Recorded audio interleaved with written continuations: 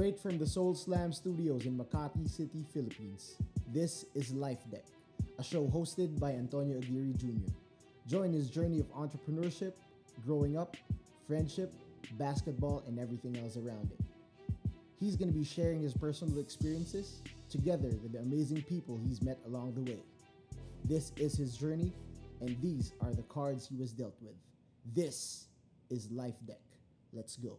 Been part of like the national team? No.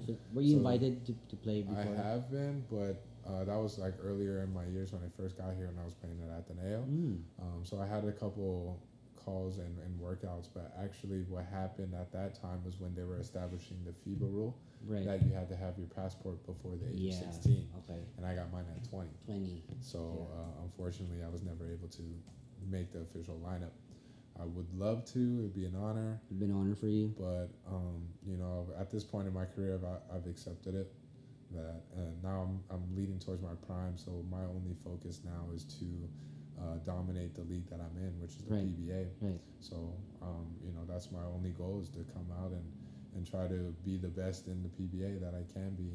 And you want to win a lot of championships. I want to win championships, and now I'm at that point where I want to be able to solidify my name in the PBA and just be like, hey, Chris Newsome, even if he's one of the greats, he's definitely a hooper.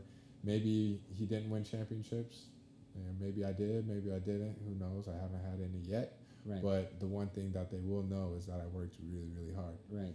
So if you ask all my teammates, who's there, who's working, who's showing up every day, they'll tell you. Speaking of teammates, like who you think is like one of your closest friends on your team or just in PBA?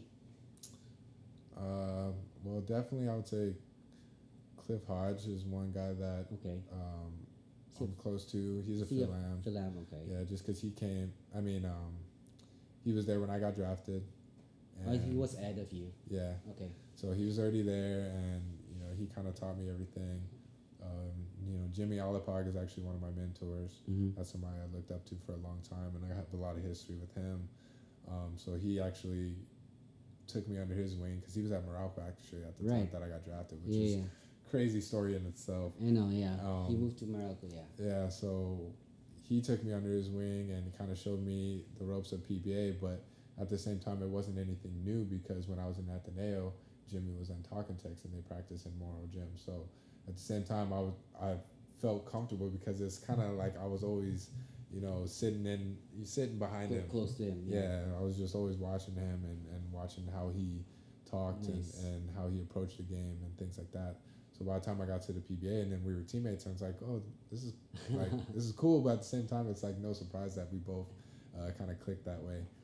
And so ever since then, I just kind of stayed focused on that. I hit him up for advice, Jimmy, a lot. Other guys on my team, like I said, right now, Hugnatan. He's one of our older veteran guys that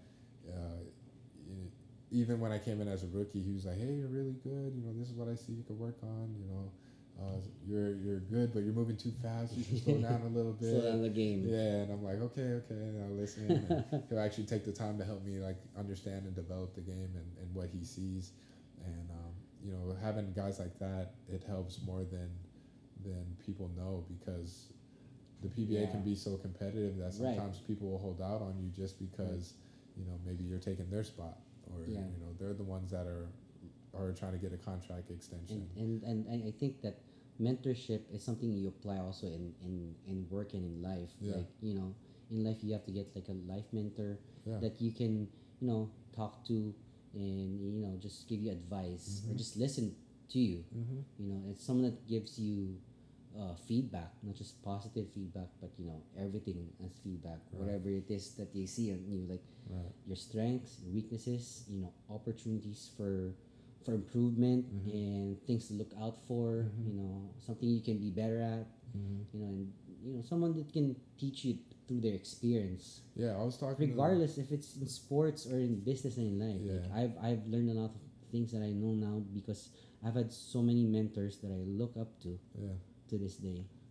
Yeah, I was talking to some older people, and it was their birthday. The guy turned 62, and I asked him. I was like, how old are you? And then he was just like, I'm 62, but I like to measure life in life's experiences. Right. And that was an answer I'd never heard before, right? Yeah. It's like, how do you, it's your birthday, yet you're saying, I measure life through life's experiences. Right.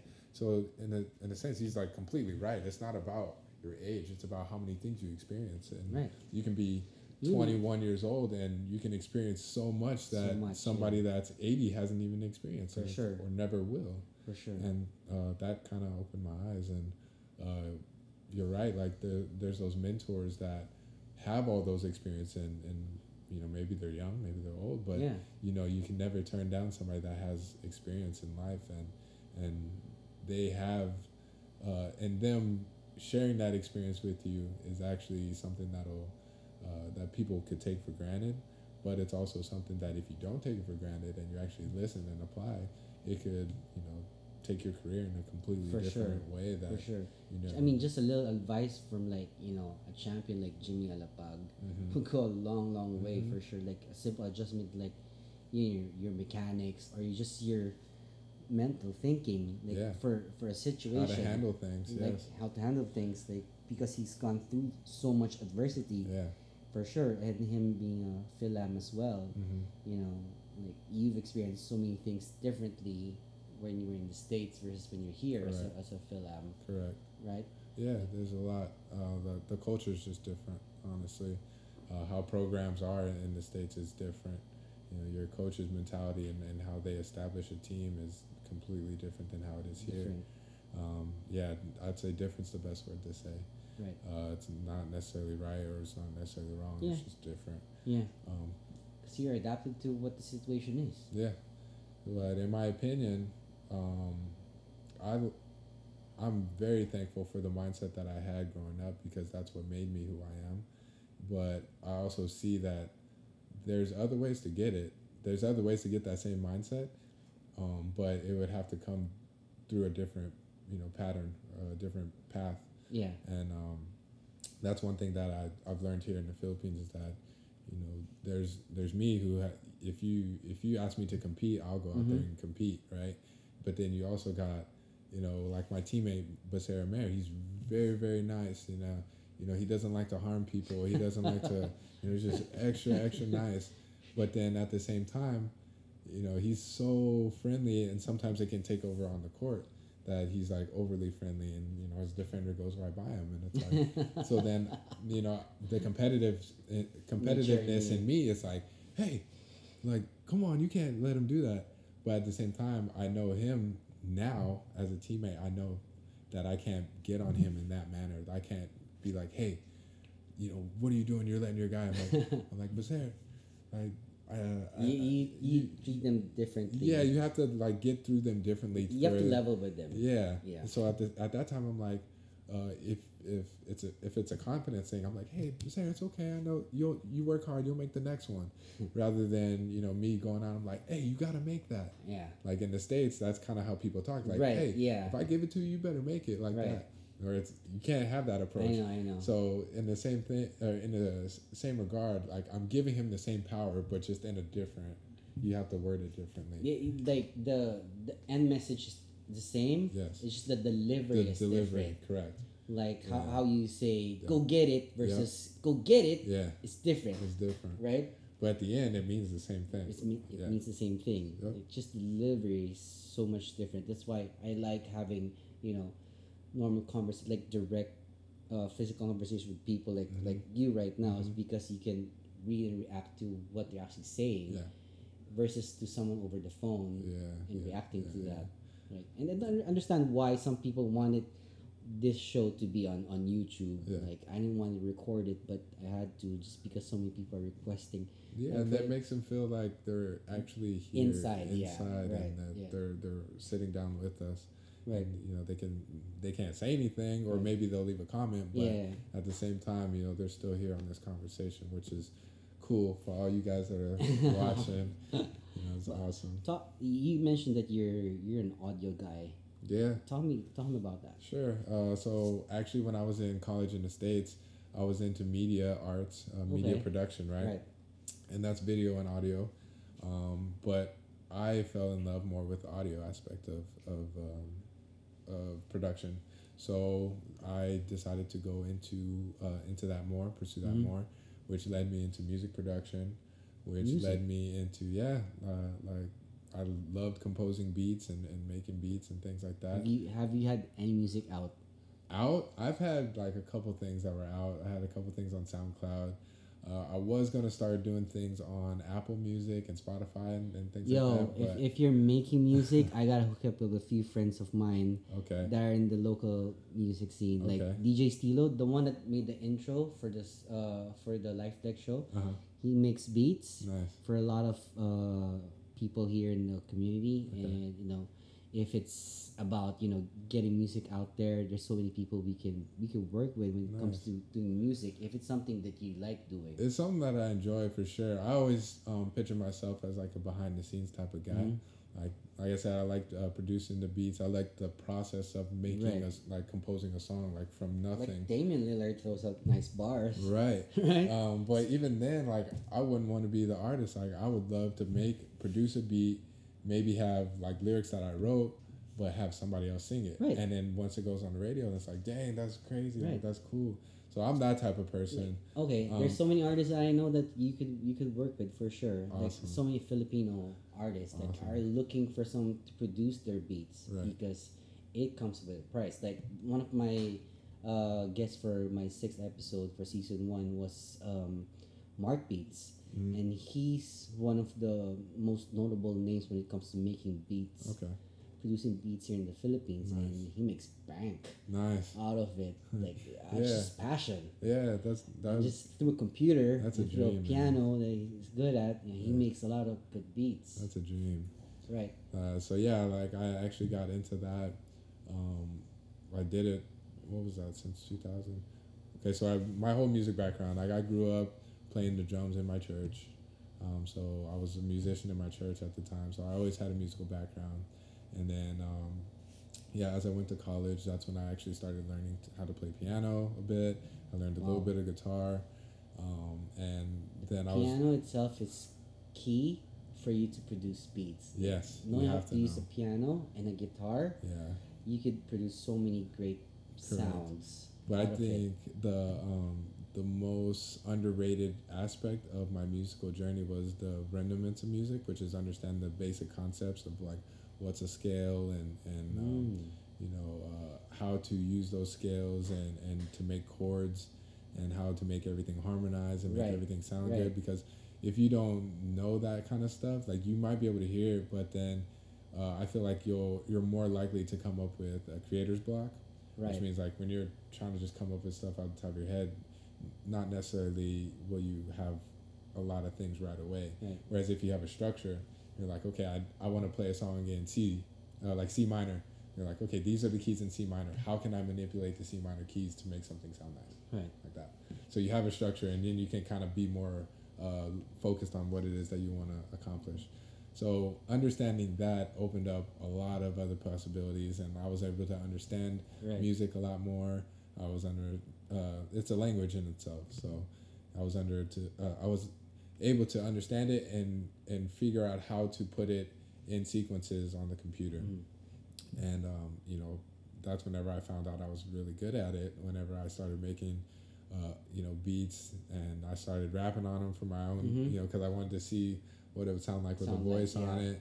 The whole And I started, production. doing it more and more and more. And till this day, I find myself doing it in my free time. So that means that it's obviously something that I enjoy doing, and Right. it's kind of like a Is nice that little something passion. you want to pursue after basketball? I would say, yeah. I could tell you that off the top of my I head, think yeah. music is something you can definitely do together with basketball Yeah. right now. The hard part about it is that, like for example, Damien, he's making like millions of dollars and stuff like that, and he's a little more stable in his situation, whereas somebody like me, a PBA player, not necessarily, because you have these stigmas that come with a PBA player. For example, if say I'm playing in a game and I release my album or whatever, and I have my music out there, or even I do like a club appearance for my music, you know, just because I want to. Then I come up to my next game and I play bad, and then all of a sudden, because he has a new song. Oh, he was in the club. Oh, he was doing this and that. Yeah, and it's like, okay, that's so many things that can come into play, and it's like, no, that's not true, but I just want to minimize that all, like just not even give it a chance, because the PBA is my main. That is my main focus. So I can't have other things that are going to jeopardize that at any cost. Non-basketball related. Correct. So I figured it's in the best of interest for me not to enter the music industry now while I'm at the peak and prime of my basketball career. However, I can do that behind the scenes. Like there's no problem with me making a beat and giving it to someone like Keanu B or something like that, and like letting them do what they want with it. Like I get complete satisfaction in that, and that's something that I could do now. I definitely could see that, but pursuing it, that takes a lot more time. And I understand what it takes to be a professional at something. Right. You know how many hours it takes. You understand that. Yes, the hours that you have to put in. And the fact that I can't dedicate all those hours that I want to is what's preventing me from taking the music industry and pushing it forward. Because you don't want to go half-hearted on it. Correct. You want to go full. I want to go full on it. So when the time is right, then I'll be able to kind of let all of that energy and that passion come up with it. But at the same time, you're still honing your skills. Yes, at the same time, I'm still learning. I'm still honing my skills. I'm still doing like little projects here and there. But yeah, I'm doing what's best for my overall career. Correct. And I understand that the music aspect, I can always bring that up. It doesn't, my physical body doesn't have to be in, prime shape as far as, being able to lift a certain amount of weights or run for a certain amount of time in order for me to make music. No, like that, it doesn't take that. No, so it's a different requirement of skills. Exactly. So that's something I understand I can put off now. Okay. But in the meantime, I DJ. I do DJ sometimes. I'll DJ at early night, some other places. So that's how I kind of quench that thirst for music. For music. Okay. So I'd still do that. It's nice. What nights do you come out early night? Sometimes Fridays, sometimes Saturdays. It depends on our practice schedule. So it's like if we have Saturday off, then I'll go Friday night. Friday night. If we have like Sunday off, then I can do Saturday night. Okay. Depends, but management there is usually good with my schedule. So they're like, hey, we understand that if you have games or anything that we won't force you to come in, but it's been fun. It's it's cool, and the people that really know me, whenever they see me up there DJing, they're like, hey, you gonna throw on the original? I'm like, no, nah, not yet. Man, not yet.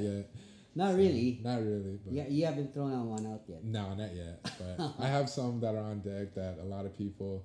Do you have a producer name or something? Not really. I just go by just your name. I just go by New actually. It's either New. Yeah, it's either New or New. Either New or New. Yeah. So like New was basically that was like my nickname growing up. Okay. Short for Newsom, right? Yeah. So everybody would just be like, hey, New, growing up. And then as I got older, I took out the other New and just kind of made it into New. So that's how much. That's why that's on your shirt. Yeah. Well, how tall are you now? So I am 6'2". Did you have like a growth spurt in a certain age? Or no, it was my freshman year in high school. I was 5'4". Oh. And my sophomore year, I was about 6 foot. Yo, that's huge. Yeah, that was a growth spurt there. And then it's like 8. And then from 10 inches. Yeah, and then from my freshman year to my senior year, I only grew about 2 inches. 2 inches. So I had a really big growth spurt. Yeah. 'Cause I was a point guard in middle school. Like I was a point guard, bring the ball down, trying to be like Allen Iverson. So when you reached 6'2", what position were you playing? I ended up playing like small forward. Small forward. Yeah, shooting guard, small forward. Small shooting guard, small forward. Yeah, it just depended on what kind of lineup we wanted to do. In the PBA, you play point guard? I play point guard, shooting guard, small forward. Small forward, in positions. Yeah. But in Ateneo, I had to play power forward sometimes. Power forward. But it was all good. I took it to the best because it's like either way I'm on the court, like if I need to be point guard, I can be a point guard. If I need to be a shooting guard, I can be a shooting guard or a 3 or a 4. you know, whatever I need to do to be on the court, I'll do it. It really depends on the needs. Like Yeah. even like me, when I play a pickup game, like I'm used to playing on the front of zones like Yeah. 1 and 2. Yeah. Then when we go smaller, I'm You're forced in to that be like backline. backline, and Yeah. I'm not like so used to it. Yeah. And worse is when I become the tallest guy in that Yeah. team, you're in the middle, Yeah. and I hate the fact that I have to be in the middle. It's scary. Yeah, there's a lot of people around. No, I get that, but like I said, like if you realize what situation you're in Uh-huh. and you learn how to deal with it, and like Right. we've been saying this whole episode, if you learn how to adapt, then you know good things will happen. You know, if I didn't adapt my game to learn how to play power forward, then that restricts me. You know, I'm restricted. For If sure. you can't, if sure. you don't know how to play the 3 position, then you're restricted to 1 and 2. For sure. If you don't know how to play the point guard, then you're just restricted to a 2. And it's like, okay, imagine just being a 2, and now you have this guy, and then you're competing with a whole list of like 4 other players, Right. especially in the PBA, right? Right. There's so many small guards. So being as versatile as possible only gives you more opportunity, and it only gives you more value. Right. Because how many other players could do that? I saw the story of like Anthony Davis. Yeah. Like his growth spurt was insane. Crazy. It's like from 5'11" to Yeah. like 6'9". Yeah, in the summer. And on summer. Yeah, that's wild. So he went from being a point guard to being the center All of in a one team. summer. That's why he has that skill set, Yeah. right? Jokic too. Yeah, Nikola Jokic. Yeah. He was a point guard, and He's that's a- why he's playing like that as a Yeah. center. I love that. I'm a Nuggets fan, so you know. Oh, you're a he's- Nuggets fan. Yeah. I'm a Wizards fan. Okay, Like that's I rare. was since the '90s, like when they were the Washington Bullets. Yeah, that's rare. Yeah, Wow, that's a it's, good I know one. it's rare. That's why it's hard for me to get Wizards stuff here. Like, Yeah, you know, and it's hard to be a Wizards fan now because of what happens to the team that's Right.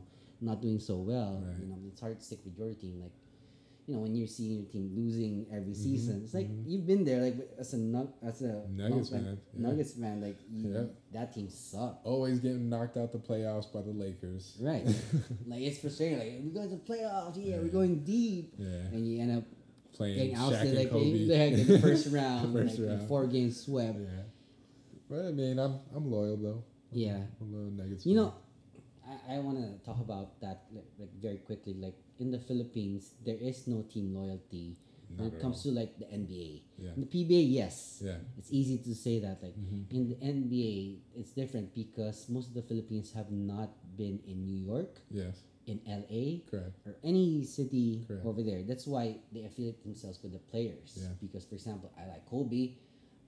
I'll follow Kobe if he moved to the Timberwolves. Right. Yeah, You you're know, or I'll follow LeBron if he moved to the Magic. Yep. Like I don't care where he moves. Like that's why there people say that Filipinos are bandwagoners. Yeah. It's not true. Yeah. What's true is they're loyal to the players The that they player. follow. You're right. No, you're 100% right. And, a lot of it comes down to it because obviously when you look at the teams, they're by city. Right. It's You know, by city. it's like, by geographic. like and why would I follow Charlotte? I've never been to Charlotte. you've never been to Charlotte. There's I've no never been to attachment. Charlotte. Right. There's no attachment to you. Right. And that's why I understand like fans are fans of a certain team because they're from there, they're in Mhm. history. Like me, became a Wizards fan just because I lived there for my first time in the States. I Mhm. lived with my aunt who's from DC, Mm-hmm. and that was the first thing I saw. I saw Mhm. Chris Webber Mm-hmm. playing for That's the Bullets together with Juwan Howard and Rod Strickland That's so dope. and all these guys. So that was my team because I saw them like going pass by me in front of me, and I'm like 5'2" as a 12-year-old. You see them passing right in front. It's like 6'8", 6'9". Yeah. So it's something different for me. And an it's experience. unforgettable, It's right? unforgettable. So you develop that, and Yeah. then even if I don't go there usually, I'm more in San Diego because of my sister. She lives in San Diego, and there's no team in San Diego. Yeah, so it's LA. So I always have a heart always for the Wizards. Yeah. It's rare, like me. Like I have friends who are fans of Phoenix Suns, for example, Yeah. because they stay there. Or Houston yeah. Rockets because they're from there. Yeah. No, but most Filipinos, and I wanna they're really not bandwagoners. Like sure, of course, there's gonna be Golden State Warrior fans from 2015 Mm-hmm. because they've achieved a lot Yeah. because the media perceives perception is that people are gonna see them like with all that exposure Yeah. for the players, Yeah. but that Steph Curry is there, Clay, and all these players. Yeah. But you don't realize there's other players like Kemba Walker. He was from Charlotte. You don't even know him, Yeah. but he could probably be better than Clay, for example. Just Yeah. for example, right? Yeah. It's just the exposure. It's market. It's the market. Yeah. You would imagine, like, even in the 90s here in the Philippines, we didn't have cable yet. The first time I saw an NBA game was every Saturday at 3 in the afternoon, and it was taped already, and it was just A replay. a replay Yeah. of an earlier game. It's like I was always watching the game of the week, and it was Kinito Henson that was That's doing it. crazy. It was just one game. It was just I think GMA 7, and I always watched before we went out to play basketball in the street. Like, we had a half court in our village.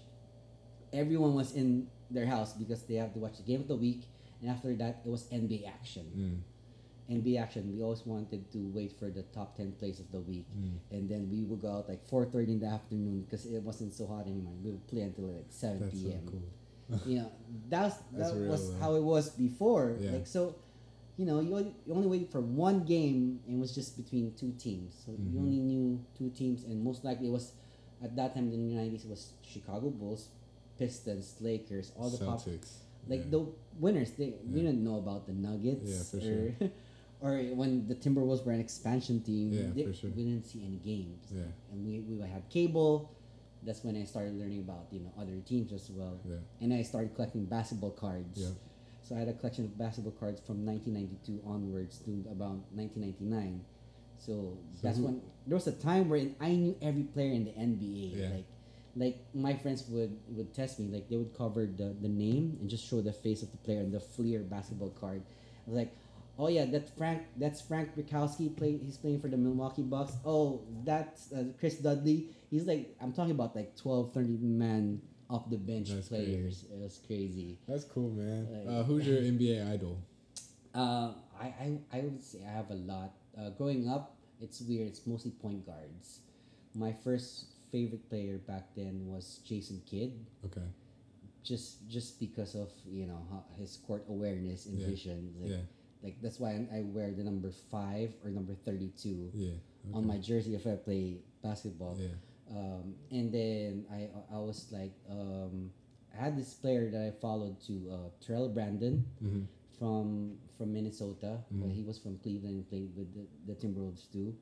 And also one weird player that I collected all his cards was Eric Murdoch, and he was just a starter for the Milwaukee Bucks. He was not even he's like average, like he averaged. But you had all his cards. Like, I had all his cards. He didn't have any special inserts or Yeah, like I click it. Just it's weird. I have Yeah. that kind of thing for point guards. That's cool. Yeah, but Mine's, I had a huge David Robinson collection back then. Oh, okay. Yeah. He was the man. And then I had Kobe collections, but yeah, it was all about Jason Kidd, and up to now, like I collected Rajon Rondo's basketball cards. I was a huge fan of him.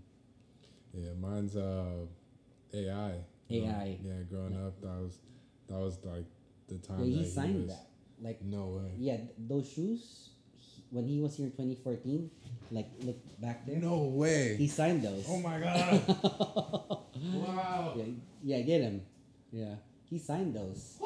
Including jerseys. My jersey. Bro. Yeah.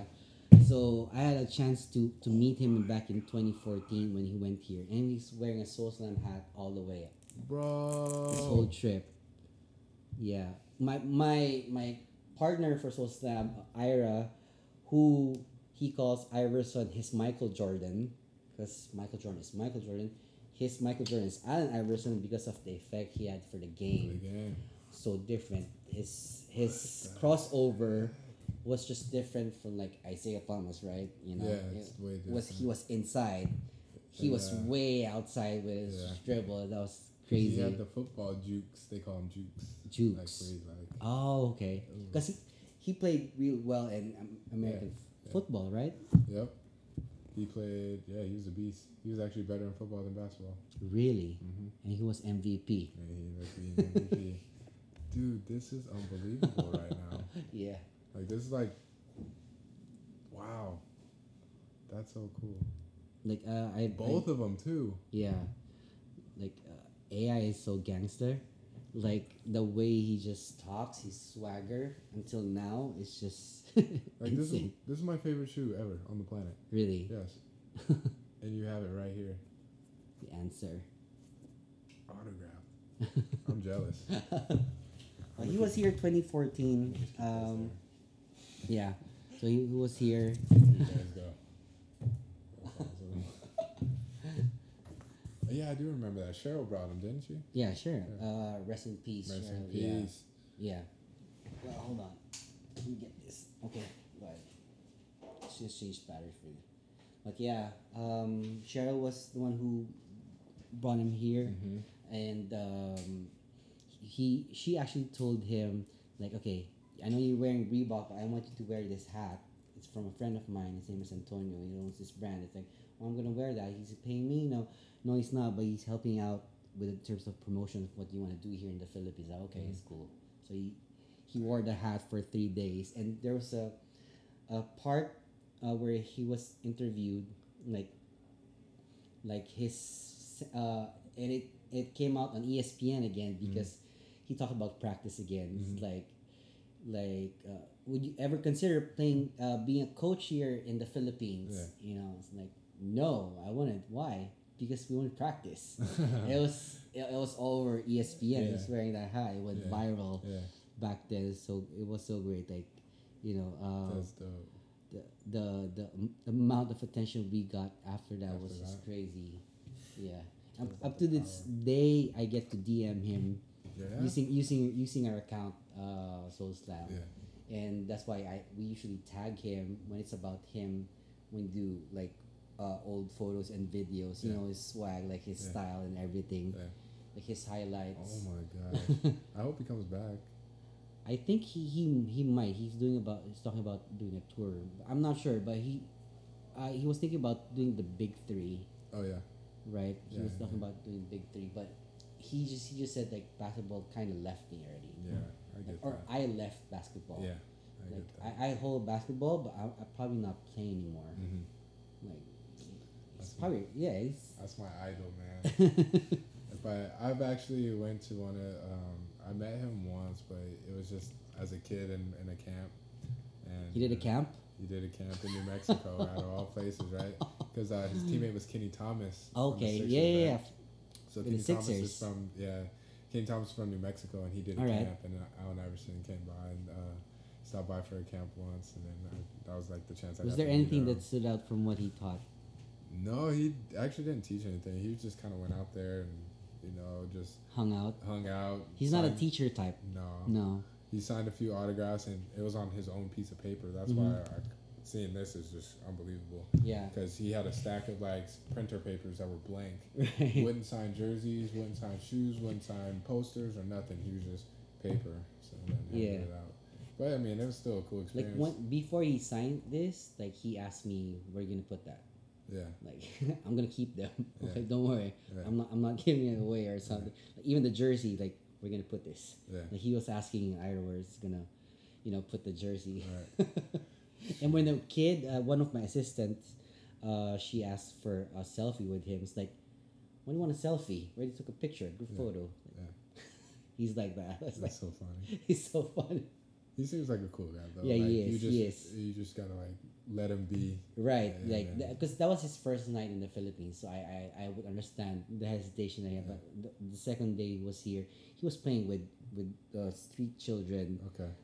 And he actually taught basketball at the barangay. Wow. Somewhere, I forgot the place. But he taught kids how to basics of basketball. Like dribbling. And he took like a selfie that was full of street children around him. Wow. And they say it was different because that was not AI. And he kind of felt that connection to the kids. It's rare. It's rare. He actually went for it. like his manager said that's rare having that kind of photo of AI because he's not that type like he's not like too attached to a lot of people. So it means a lot to him if that's the case. Yeah, that's like cool. he hates doing selfies. That's cool. He super hates selfies. Please come back, AI. Please. Yeah, I hope so. I hope so. I want to meet you. Like another person that I met through Cheryl was Stefan Marbury. Okay, yeah. Like he was that guy is in a teaching mode. Yeah. Like when he was here doing camps twice, I think he was doing camps and he was all about mechanics. Like his crossover is nasty too. Like him and AI were always in the conversations. Yeah. Right in the early 2000s. I'm sure you growing up saw their battles as well, right? They were teammates in All-Star games, like when Steph was in New Jersey and AI was with Philly. Yeah. Another one I used to watch was Steve Francis. Oh, the franchise. Yeah, he was quick. That's another guy that didn't practice. Yeah. He didn't practice. He was great for about 10 years. Yeah. Then he just... Yeah. Because the younger guys started to come in, man. The younger guys were more talented. Right. He didn't really have like a great jump shot. Yeah. But he relied on his athletic ability a lot. So he was teamed up with Yao Ming. They had a good squad. Yao, Coutinho, Mobley. T-Mac was not there yet. Not yet. No. But I consider T-Mac as one of the most devastating scorers of all time. He's wild, man. I just hate that. He was actually another one of my NBA idols growing up. I had to have all his shoes and stuff. That was what I defined him for his game. Like one of the most devastating scorers it's crazy. the game has ever had. Crazy. If he did not get injured though, that you never know. He didn't pay it. He was another example too of not paying attention to his body. Yeah, the mechanics in the off season. Yeah. Like he was always out partying He was before just- too, right? Yeah, he was just naturally gifted, man. Yeah. And he was okay with that. You know, when you earn millions and millions of dollars, it's hard to like deny that. Your mentality is probably so different. Like, Right. you know, like my body as is giving me millions. Why does it have to be better in that sense? Were there any NBA players that you've had communication with, or had a chance to have conversations? A few, like whenever I would go to Las Vegas and train at Impact, I would meet a lot of NBA guys. I talked to Isaiah Thomas before. I actually talked to Floyd Mayweather before because he was there watching. Right. I talked to Maurice Spates. He actually gave me his shorts. Yeah, that was cool. I talked to Tayshaun Prince, Kyle Lowry. But talk to him on like a real level. That was more just kind of like, hey, what's up? But on a real level, Danny Granger, because he was from New Mexico. And every year, he's from New Mexico. Yeah, he would come back and do his camps, and he would have me and a couple of my high school teammates be like coaches in the camp. And when we have our downtime, we're just like chilling in the room. And he retired early too because of injuries, huh? Yeah. With his knees. His knee, but actually in college he had a really bad back injury and had to be stretchered off, and actually wasn't supposed to play again because he like separated a disc. And like just one of those freak accidents, went for a rebound, and then guy came from underneath and just boom. See, I just feel like we as fans are just robbed every time a player cannot play anymore. Yeah, that's like Brandon Roy, like what could have been, right? Even Greg Oden. Yeah, Greg Oden, he could have maximized his potential. Right. So many things like injuries, are part of those, and how you actually pick up after that is the important thing. That's like I want to know what they're actually doing after that, because if it's your passion, it turns out like in that instance it's taken out of you. What do you do next? Right? So it's like, you're actually preparing for life after basketball too, right? I am. I'm trying to get everything situated, but obviously, like we were talking about with the music thing, it takes a lot of time. As far as being able to create something that works for you, and for me, it's about passive income right now. Right. Being able to earn money passively without having to work so hard to get it and get it coming in, because I'm using all my energy for basketball. So I don't necessarily have the time to sit there and kind of micromanage a lot of things. So I'm trying to get things into place, that way I can just earn money passively. Right. So that's where I'm at right now as far as business and basketball, just making investments in certain things. Right now, I'm getting into real estate. Okay, that's good. So that's my. Are there anyone in the league that's giving you good advice on what to do post career? Yeah, Ranadel Del Campo. Okay. He's my teammate, and Right. he has a lot of experience as far as being in the PBA, and now he's towards the end of his career. Mm-hmm. But he's at that point where he's thinking about what's next, and he has things going on for him. So I ask him a lot, like, what kind of investments are you making? Do you think this is a good idea? Right. Or things like that. And he usually keeps it up front with me. And there's Jimmy Alapag. I can always talk to him about what to do. It's mostly the veteran guys though, that I see around the PBA. Sure. It's either the guys that are in the PBA or like fellow Ateneans. Okay. Then they're the ones that normally say like, hey, what are you doing outside of basketball? You have teammates in Ateneo that are playing PBA. Yeah, Nico Elorde's one, Von Pesumal's one, Kiefer, yeah. Frank Golia, Justin Chua, Greg, Nico Sava.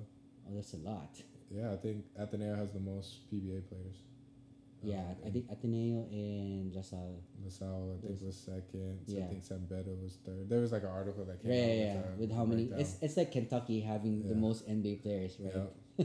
So that's cool. I mean, I'm happy to be part of that group. Like I truly believe like the system in place like with Ateneo now, and I know my wife's gonna hate this because she's a Green Archer for life. Yeah. Like I've been in the LaSalle system only for college, so it's not too much. I'm not too much attached to it. Yeah. But I truly believe like the system that's being implemented in Ateneo is really great. Like I just watched a game yesterday. Was that 2 days ago? Yesterday, 2 days ago, over the weekend of how they played LaSalle, and I just saw the system that they played in. It really. It's great coaching by. It's great coaching by Tab Baldwin, right? Yeah, it's great coaching. We actually had a tune-up game against him before UAP started, and we got to see him and like, man, it's a different game, college and PBA. College it's a lot more up and down. There's a lot more running and in my opinion, it's a lot of unnecessary movement. But that's just. But I get it. It's college basketball. Yeah. And that's how it was. Obviously, in the PBA, you're not gonna. Because it's raw, more unpolished compared to the PBA regular. Yeah. But just seeing how they moved and like you said, the system. The system.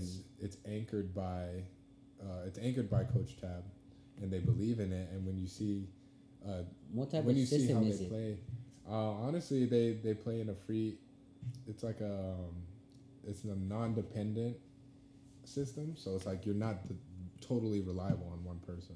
Okay. Like they're not totally reliable. I know, yeah. 30, it's right? not like before, like give the ball to Kiefer and then move away, right? It's the opposite. It's 1 and 4. It's the opposite of that. It's like, hey, we're gonna get this person the ball. We're gonna make this screen so this guy has an open cut to the basket. If he doesn't have it, he's gonna screen down, and there's gonna be another open cut for the basket. I think that team right now can have like 5 players who can average 20 Double points figures, average. And another team. Yeah. It's just that easily. That's the system, right? Yeah, easily. But when you look at their stats, they have like 6 or 7 guys averaging 10 points. Yeah, less. double figures. Yeah. And it's not like 18, 19. Right. It's like 10, 12, 14, and 15. Like I know like 30 is not like super maximized to the point that he doesn't need to score so much to win a ball game for them. Yeah. Like he doesn't need to play hero ball. Right. I've seen like control like the game just by his ball handling decisions. Yeah, exactly. Who to pass to, the screens that he makes. And that, honestly, that's great, and that's gonna help the kids in the long term once they make it to the next level, because that's how the PBA is played is by decisions. Like everyone in the PBA was all stars on their team in college. Yeah, that's true. You're talking about all the best, and most of them were used to being winners, right? So then you take that and you're putting everybody in the same league, and you're gonna be on the same team as them. So obviously, that everyone can score 20 points on any given night if you let them. Like So I now, know for sure, like every PBA player can be a great player if given the yeah, opportunities, right? if They given the just have to opportunity. stay hungry and ready for it. Right. Like it's the Jeremy Lin effect, Mm-hmm. right? He was Yep. ready when you're given that opportunity, right? Yeah. You know, overnight, a new star can be born Correct. if you just stay ready. Correct. And then, but I'm a firm believer in also being active while you wait. It's like it may not be your time now, Right. but you can be active in getting better, because what is that? Preparation comes face to face with opportunity. Mm-hmm. So it's like Right. if you keep preparing and you're I prepared, like that. once that opportunity comes, all that preparation is gonna just come Preparation in. You said something. into play. Preparation comes face to face with Face to face opportunity. with opportunity. Yeah. Right. So- It's same thing as I mentioned before. We're in, you have a business idea. Mm-hmm. And it's all just an idea. Mm-hmm. But then when you plan on doing it, Yeah. and then the time comes that you have an investor that's Yeah. there, you have a game plan you can show him, like, Yeah. This is Here's what what we're gonna do. and this is the product, Mm-hmm. this is what we're looking at. You have it all ready. Mhm. It's not just in your head. You have something to present. Mm-hmm. It means being ready. It's like, Mhm. okay, you have an idea. Okay, show me something. Mm-hmm. Like here, Here, I'm prepared. right? And It's then the same thing like with business. Like Yeah. that's what I did with some of my businesses. Like I Yeah. didn't have funding for most of my businesses. What Mhm. I did was I prepared for it during the time when someone was looking to invest on a business. Mhm. I presented it like Mhm. with an actual product Mhm. that you can actually sell. And here's what we're gonna do. Here's what I'm gonna say. It's opportunity. Yep. Yeah. Once that opportunity comes, then that's when you'll see how prepared you are. Yes. Yeah. And- Your preparation for it. Correct. And I kind of go back to our finals against Ginebra, where I thought I was ready to win a championship, Mm-hmm. and if we would have won that championship, I would have had a false kind of confidence of myself. So I look at it like, you know what, it's a good thing I didn't win that championship. What was that false confidence? Like, for example, we win the championship, and all of a sudden I think what I did up until that point was good enough. Like, it's giving me a confirmation, so it's giving me a false confidence of myself. But in reality, my skill set was not ready. I look back on it all the time. I watch the film. Like, no, my skill set wasn't ready for it. So me losing is what helped me realize that I didn't prepare well enough. Were you one of the leaders of that team during that finals? Yes. Okay. So there was a time where I was trusted to take a last shot. Mm-hmm. That determines win or lose. Win or And lose. I missed. Yeah.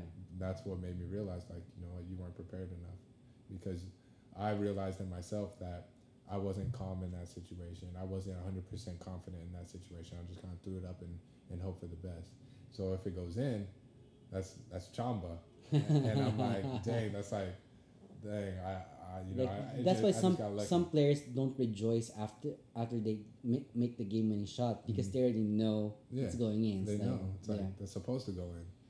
So For some people, it's like, yeah, it's yeah, great, it's like, but okay, for 3, 2, him, 1, let's like hope. I know it's going in already. Yeah.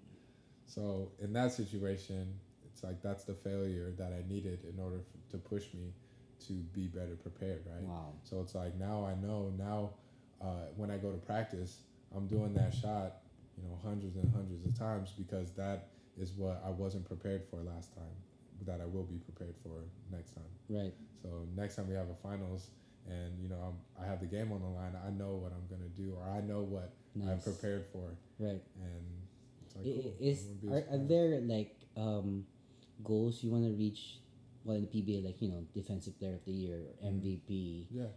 besides a championship, of course. Yeah, I want to be able to be a finals MVP. That's Mhm. great. I want to be the best player of the conference. Okay. That's hard to do when you got somebody like Junmar. Yeah, That's dominating the just league. That's killing. yeah. But it's a challenge, and I'm at the point where it's like, why not? Why not challenge him? Somebody has to try to dethrone him. So, it's like, Have you had an that'd be opportunity great. to be in the mythical team? No, so it's kind of hard because of the team that I play for. Mhm. I play for Morocco. We're a smaller market team. Nobody really likes us, fan base wise. So it's hard for me to get all-star votes. It's hard for me to Oh. get media votes, Right. a lot of those other things that come into play when you're talking about teams like that. So now I've made it up in my head that that's how it is. It's not going to change. Yeah. So I have to be so good that Right. They I'm take notice. I'm right in your face. Like Right. I'm gonna be here averaging 20-something points, 10 rebounds, Right. and like Like 6 assists. like it's like Russell Westbrook. He's in OKC. OKC. Yeah. I mean, if he wasn't that great, no one take notice of him, right? So now it's at that point where that's what I have to do, in order for me to be either Instead of you just just letting it go. It's like you making excuses. Yeah, no, like I'm not that type of person. So I'm definitely gonna go out there and I'm gonna make it known that I'm a beast. I'm a hooper. Right. I'm gonna go out there and hoop, and that's what I do. And so I put in the preparation for it. If I fail, that means I gotta prepare more. Right. And just keep on going until it works, because that's all I know. That's all I know is how to work hard, and if you want something, that you really have to work to go get it. Right. And even when you do get it, that shouldn't change anything. You should continue to be sure. better every single day. For sure. So something that I've done, I do a lot of little things to change my mentality. Like I've formed a lot of good habits because of certain things that I've done, certain changes in my careers. For example, before basketball games, people don't normally they like to rest, right? So they give everything in the game. Whereas I've adapted the mindset that it's like, okay, before my practices, which are like 3 hours long, I'll go in early and I do like a whole series of shooting drills and a whole workout. Yeah. Right. So I'm starting to think, why does that have to change on game day? Right. And then it made sense to me. It's like, it doesn't. So now every game day in the morning, I'll go and I'll do the same shooting routine that I would before practice, and then I show up to the game and I can play the whole game, like ready to go. Because once that game's done, whether I did good or bad, that morning session is what I look at, and I'm like, hey, I did my work today. I got better than I did yesterday, whether I played good or bad. And after that game, I'm gonna wake up the next morning and I'm still gonna do the same thing, because it literally is the same thing. Right. Just because I played good doesn't mean I slack off the next day. Right. Just because I did bad doesn't mean I mope around and not go in the next day and do extra work. So so just having that mindset carries over onto the court. And again, that's another example of behind the scenes work that people do to become successful. Yeah. That's what they do, not the byproduct that we as fans view you. Like on the highlights, we see you on the highlights, making great shots, right, and all these things. But what did he do like that morning or the day before that doesn't go documented? They don't know. Or without any commentator. Exactly. And I never posted on social media. Right. I mean, like I'll do maybe a photo, but I'll never post that I'm working out. I'll never because I don't want people to know. Like in a sense, I want you to know, but I don't want you to know. Yeah. I want you to know because it's like, yeah, at least you know that whenever you're playing against me, I've worked harder. Yeah, than you. you're going up against a beast, somebody that does it, rather than you don't know who I am or what I do. So I don't know. There's a fine line between that. Nice. But I enjoy it. For sure, you do. Enjoy it. Because if you didn't, you'd be out of the league. Yeah, I think I fell in love with the process. Yeah. More than the gratification of winning and losing. Process more than the proceeds. Yes, for sure.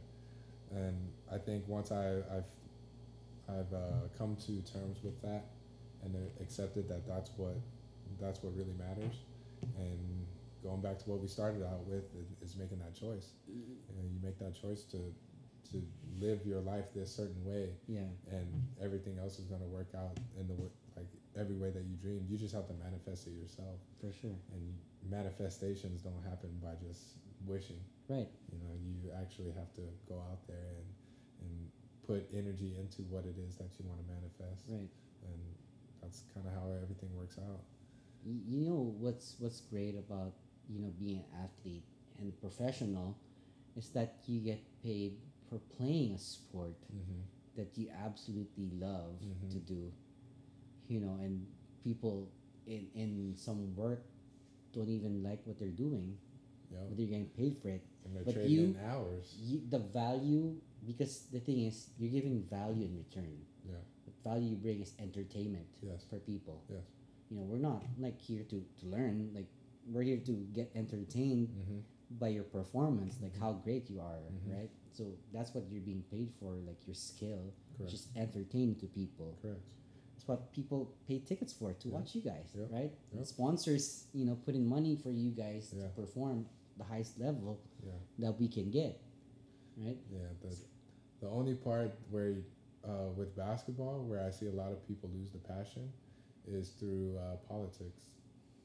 People lose the passion for basketball through politics because Like, like for example, in the game itself, there's politics. in the game Yeah, itself for there's sure. politics, and I'm aware. even I'm aware. even like in your team there's politics. Yeah, You know, like preference. Someone's getting more playing time over Yeah. me. Why? Yeah, just And, because there's a relationship Mhm. that's closer. Yeah, Mhm. I understand that. Like, So- I've heard so many stories of those from past PBA players Yeah. sharing those stories where, you know, it's a player preference by the coach, Mhm. just because they have a better relationship with that player. And it kills their passion for it, which I hate to see that. But in my personal mentality, I would do whatever I need to do in order to get on the court. Yeah, If there's someone in front of me, I will analyze everything that person in front of me is doing, and I'll analyze how to stop it, and I'll analyze how I can be better and give you more Right. value. And then at that point, I will expose it to the coach. Like, right. I'll be like, oh, let's see, line them up. Let's see who can make 9 out of 10 jump shots. And like, you know, it's kind of like a challenge, but Right. that's It's not like, you know, you're trying to destroy someone else's reputation no, or it's not who they personal are, at all. but it's just showcasing that you have more to offer. Yes, That's better. correct, You know. correct. And then it's all about value proposition that you bring. And you got to know your worth. Yeah. You got to know your worth and value what you're fighting for. Because like if you really want it, then you're gonna fight for it. Yeah, Whereas for if, sure. If you know you're just okay with it, You going with the flow. you're going with the flow. Then you know that also leaves the door open for people to kind of screw you over or give you the short end of the stick. Yeah. And when you know your value, then you'll put your foot down and you'll be like, no, you'll stand up for yourself. Yeah. That's very important. Whether it's business Yeah. or whether it's Sports. sports, you got to know your worth. Yeah, I mean, sports is a business. Like I treat everything More than as anything. a business, right? Like More you than know, anything. but I think like players treat it as like an occupation. That's why they just clock in, clock out. Mm-hmm. They practice, they play, they're out. Mm-hmm. I mean, it's just clockwork for some of them Yeah. because it's a livelihood. That's the hard part of building an organization. Why? That's the difference between a college program and an organization. Yeah. Because when you look at a college program, they're given everything because they want to win. Yeah. When you're talking about an organization, like you said, that's somebody's livelihood, that's someone's job. So people tend to get complacent once they have a job, leading back to security, right? Right. So they're like, hey, I have a job here. I can be a practice player here for, how many years, and I'm fine with that. So that's cool. I'll just chill and be a practice player.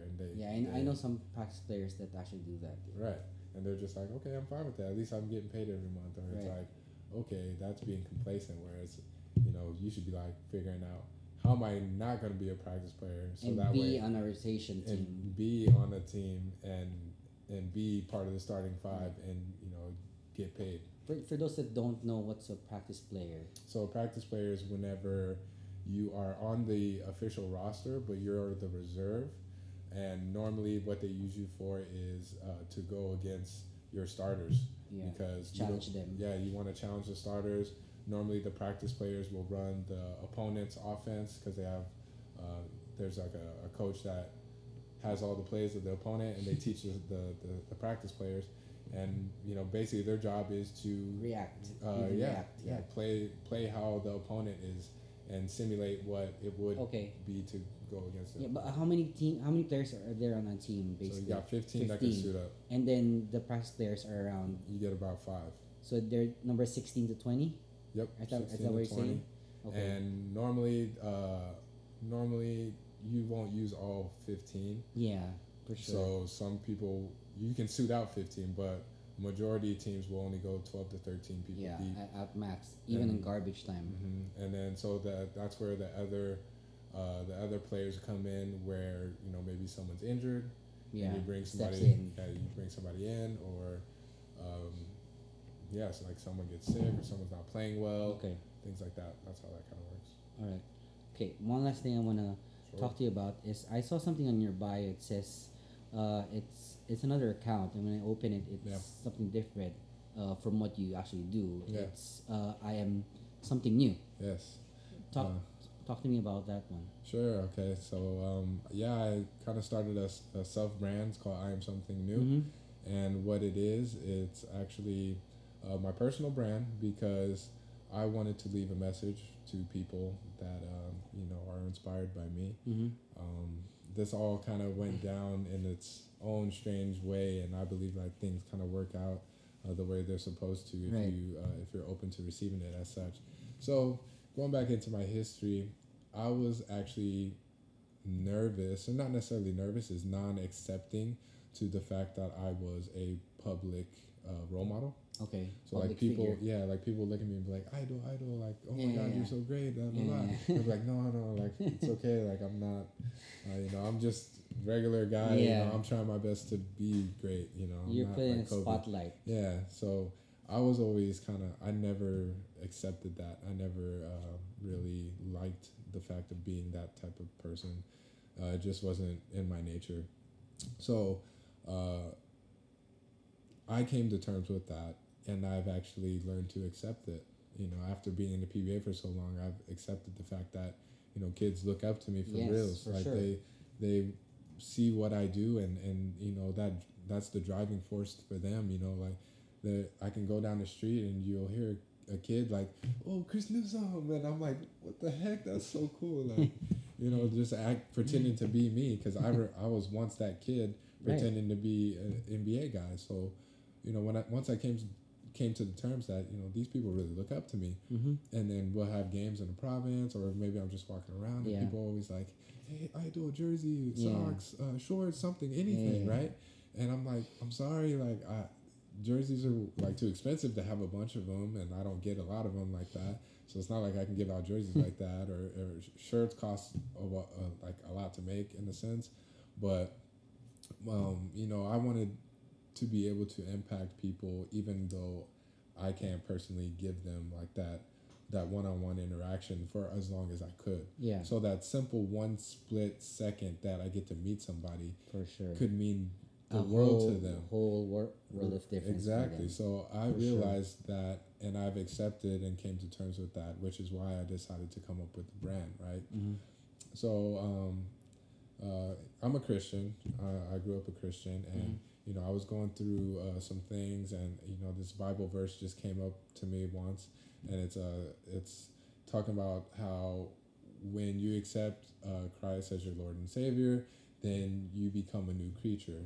The old is now gone, and you become something new. Right. And I was just like, boom, clicked right away, and I was like, wait a minute, that's my last name's Newsom. Newsom. It worked out with the wordplay, and Something I'm just like, new. I'm like, cool, that's something that I can give to people that they can hold on to. It's like, hey, not necessarily the Christianity portion of it. That's a small portion of it, but just what they can take away.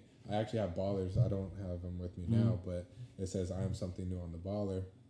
And so I wear those ballers because when I do interact with people, it's like, here, you can have this baller. The baller costs like $2 to make. And it's like, cool, like that person can have it. And then they look at it and it's like, I'm something new. And then whenever you read that, you can literally form that in any kind of way that you want, but there's only one direction that will lead you. Right. So it's like, I'm something new. You can say it over and over and over, and then eventually you'll get what it means.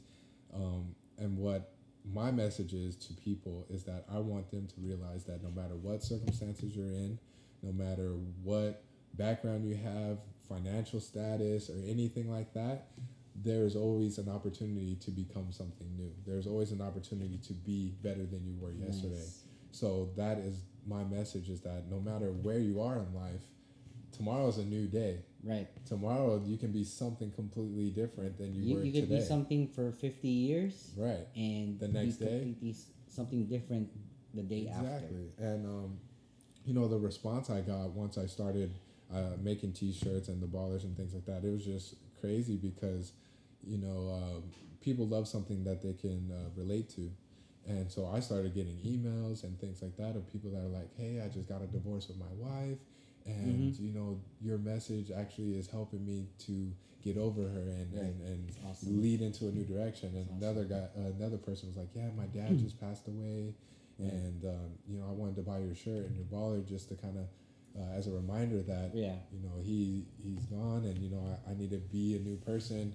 I need to, begin a new life and things like that. And it was just so weird. Like the other night, I was actually in the club in Revel, and a kid comes up to me. He's like, "Yo, I have something new." And he's like, "Bro, thank you." Like he's like, "I bought one of your ballers, and it just means so much, man." Like, and so getting that response from people, it's such a great feeling because I never thought that I could impact somebody's life like that, and to the point where someone even emailed me and was like, "Do you mind if I get it tattooed?" And I'm like, "Wow, that's crazy, but cool. Like if it means that much, sure, please do." And so just having that whole purpose of knowing that I wanted to put something out there before other people got to, like I wanted people to know what I stand for before people could label me as something else. Right. So I took the initiative, came up with something, found it. It like I said, it had a good ring to it, had the wordplay, had the meaning, had everything behind it, and just decided to go with it. Like as far as like that, I can take that. That's my message that I can take anywhere. So I actually, how it started is I started doing talks, motivational speeches, and talks to elementary school kids. I've been to LaSalle Green Hills a few times and did some talks there, and basically I just started doing those talks and labeled it I Am Something New also, and I would give out the ballers and the shirts, and it's just a kind of my way of giving my message out to whoever I can. That's whether, like I said, it's one person or it's 1,000 people. If I can just affect that one person or help that one person come out of maybe they're in depression, and that message saying like I am something new, it's like maybe that's just the message they need to turn their life around. Right. And just doing something like that, there's nothing that money can buy that will give me the same amount of gratitude. For sure. I mean, the fact that you're doing something that provides value for other people, which is to give them a renewed sense of life. Yeah. Just for themselves, cannot be like there could not be any price for it. Like you could not put a price on what you bring in. It's one of the most selfless things to do is to give more of yourself than for yourself. To others, like giving yourself to others without asking anything in return. Right. It's one of the greatest things to like a human person can actually do. Yeah. However it can be. I'm all for that. I know that humans are meant to serve. Like, yes. We're servants to not just like if you're into religion, we're not servants to just God, but we're servants to each other. Right. We're supposed to help one another, yes. And we're supposed to make each other better, and as a community we're supposed to do better, right. and just stand for something. And I believe in that 100%. It's like if you're not helping each other, then you are being selfish. Just thinking about yourself. I think just the fact that the word kindness is so overly misused nowadays. Like a person's definition of kindness is different from what it was back then to now. I think real kindness that you can pass on to people to make their day, doing something small like you helping an old lady cross the street, or helping someone carry stuff, or whatever it is, like just kindness and understanding, like kindness to other that you can give to people while asking something in return, like you help an old lady cross the street, but then you didn't ask her for money, right? There's nothing in it for you. I think the one thing that you're right, the one thing that I actually make a point to do is when I go into Meralco, you see all the employees that work there, right? But not everyone says anything to them. Whereas I make a point that I'll say hi to the guard. Yeah. I'll say, if I'm there in the morning, I say good morning. Yeah. Like, It's gonna make their day. Yeah, the employee sitting there, it's like, hey, good morning, how are you guys? Maybe they're having a bad day, but then just that energy of me, sending positive good morning to you might change it a little bit. I don't know if it Like, will or not, if but I'm. For you to be selfish first is to be happy. Yes. For yourself. Yes. If you're happy by yourself, yeah. without anything, like without relying on anyone or anything in your life, being happy yourself, that's the time you're able to spread it out. Yes. Like right. that's the greatest thing ever. That's like I came to a point in my life that I just felt really happy. Correct. With whatever happens to me in my life, like I have lofty expectations for myself. I have goals and aspirations. I have high expectations for myself in my life, but I'm gonna trying to do that. But at the end of the day, the most important thing is my happiness, because my happiness is something I can share. Yep. To everyone, not just my knowledge or whatever I learned. It's just bonus, but just being able to empathize to people that what they're going through. You can pass on that good feeling to others. Just without asking anything in return. That's the key. And I think the other key is what you said is like you don't have to go out of your comfort zone to share that happiness, but you do have to be happy yourself. Yeah. Like you have to be comfortable with yourself, or else you can't help others until you help yourself. It's like loving someone else when you don't know even how to love yourself. Yeah, exactly. Like some people don't even know their worth anymore, because they're giving so much of themselves that they tend to forget themselves as well. Yeah. Like so it is good to be selfish.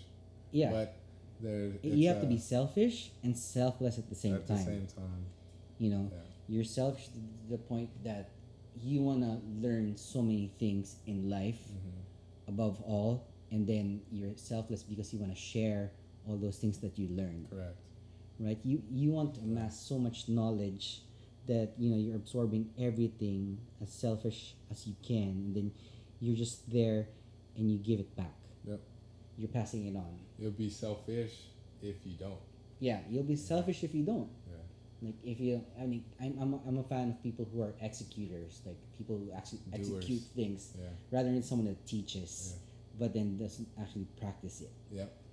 Right. I'm talking about so many things that I'm not gonna say things that I don't even practice. Yeah, you can't talk to me if you don't practice what you preach. I'm not a believer. I have a hard time. Like even in sports, same thing. Like you're gonna teach them about shooting, you can't even shoot yourself. Like it's hard. It's hard. That's why I'm a firm believer in following someone that actually has executed or has done it correctly. Rather than someone teaching me that hasn't done it or even practiced it. That's why that mentorism really important, because those are the ones that's why the names of the people you said were your mentors who are in the tail end of their career or retired have been executors. Jimmy, Reno, Ranidel, all these guys that you mentioned, have executed a lot of these things on and off the court for sure. And I've seen it. Like I see the evidence of it. Right. So yeah, I get that. All right. And anything you want to tell viewers? Asking you for advice. Your advice. Anything. Basically, I kind of said it. I kind of said it with my "I'm something new" speech that you can do anything that you want to do. I always tell my sisters and my family that if you want it, you go get it. Figure it out what it takes to do it, and then just go get it. And I really think that finding your purpose is crucial in life. Like once you find out what your purpose is, like I said earlier in the interview, once I found out that and accepting your purpose, I think that's also being it too. Because some people might fight it because they want to be something else, but their calling is for something different. Yeah. And so once you accept your purpose, like for example, I accepted the fact that I was a basketball player. Right. That enabled me to take that acceptance and now I'm able to impact, a wide variety of people. Not just inside the game, outside the game. Outside the game. If I didn't accept it, then I'm keeping it to myself, and I'm being selfish. So accepting your purpose is actually crucial for you because it will enable you to impact the other people that you care about and the people around you. When you have your purpose, that's your anchor, and that will keep you grounded, and that will keep you humble, and at the same time, it will keep you hungry because you're always going to come back for more. Right. And all that is through your purpose. If you haven't found your purpose yet, I definitely recommend that you try things. Don't be scared to try things. Go out there and make mistakes. Go out there and if you're gonna look like a fool, go ahead. There's nothing wrong with that. Yeah. Embarrassment is only temporary. Yeah. Actually, all situations for that matter is only temporary. So you might as well gain as much experience as you can, and go out saying that you tried your best rather than not trying at all. And I think if you have that, no one can knock you, and you can be at peace with yourself. And honestly, being at peace with yourself that is what people call happiness in life, and that's something that you don't get from anybody else. You don't get from anything or object. It comes from you. Right. Peace comes from within. Awesome. That's it. Thank you. Yes, Thank you sir. so much, bro. Thank Appreciate you your too. time. Man, Appreciate your time. It was great. Yeah, thank you for your time too. Let me know when there's another episode. I For can sure. come stop by. I'd love to stop by. All right. Thank you guys for listening to the podcast. Please visit anchor.fm/lifedeckshow to view the entire list of platforms where you can listen to the show. For any comments, reactions, or whatever you want to say, send it to Life Deck Show on Instagram or on my account at antonioaguirre.jr. And I'll make sure to respond to all of your messages. This is Life Deck, signing off.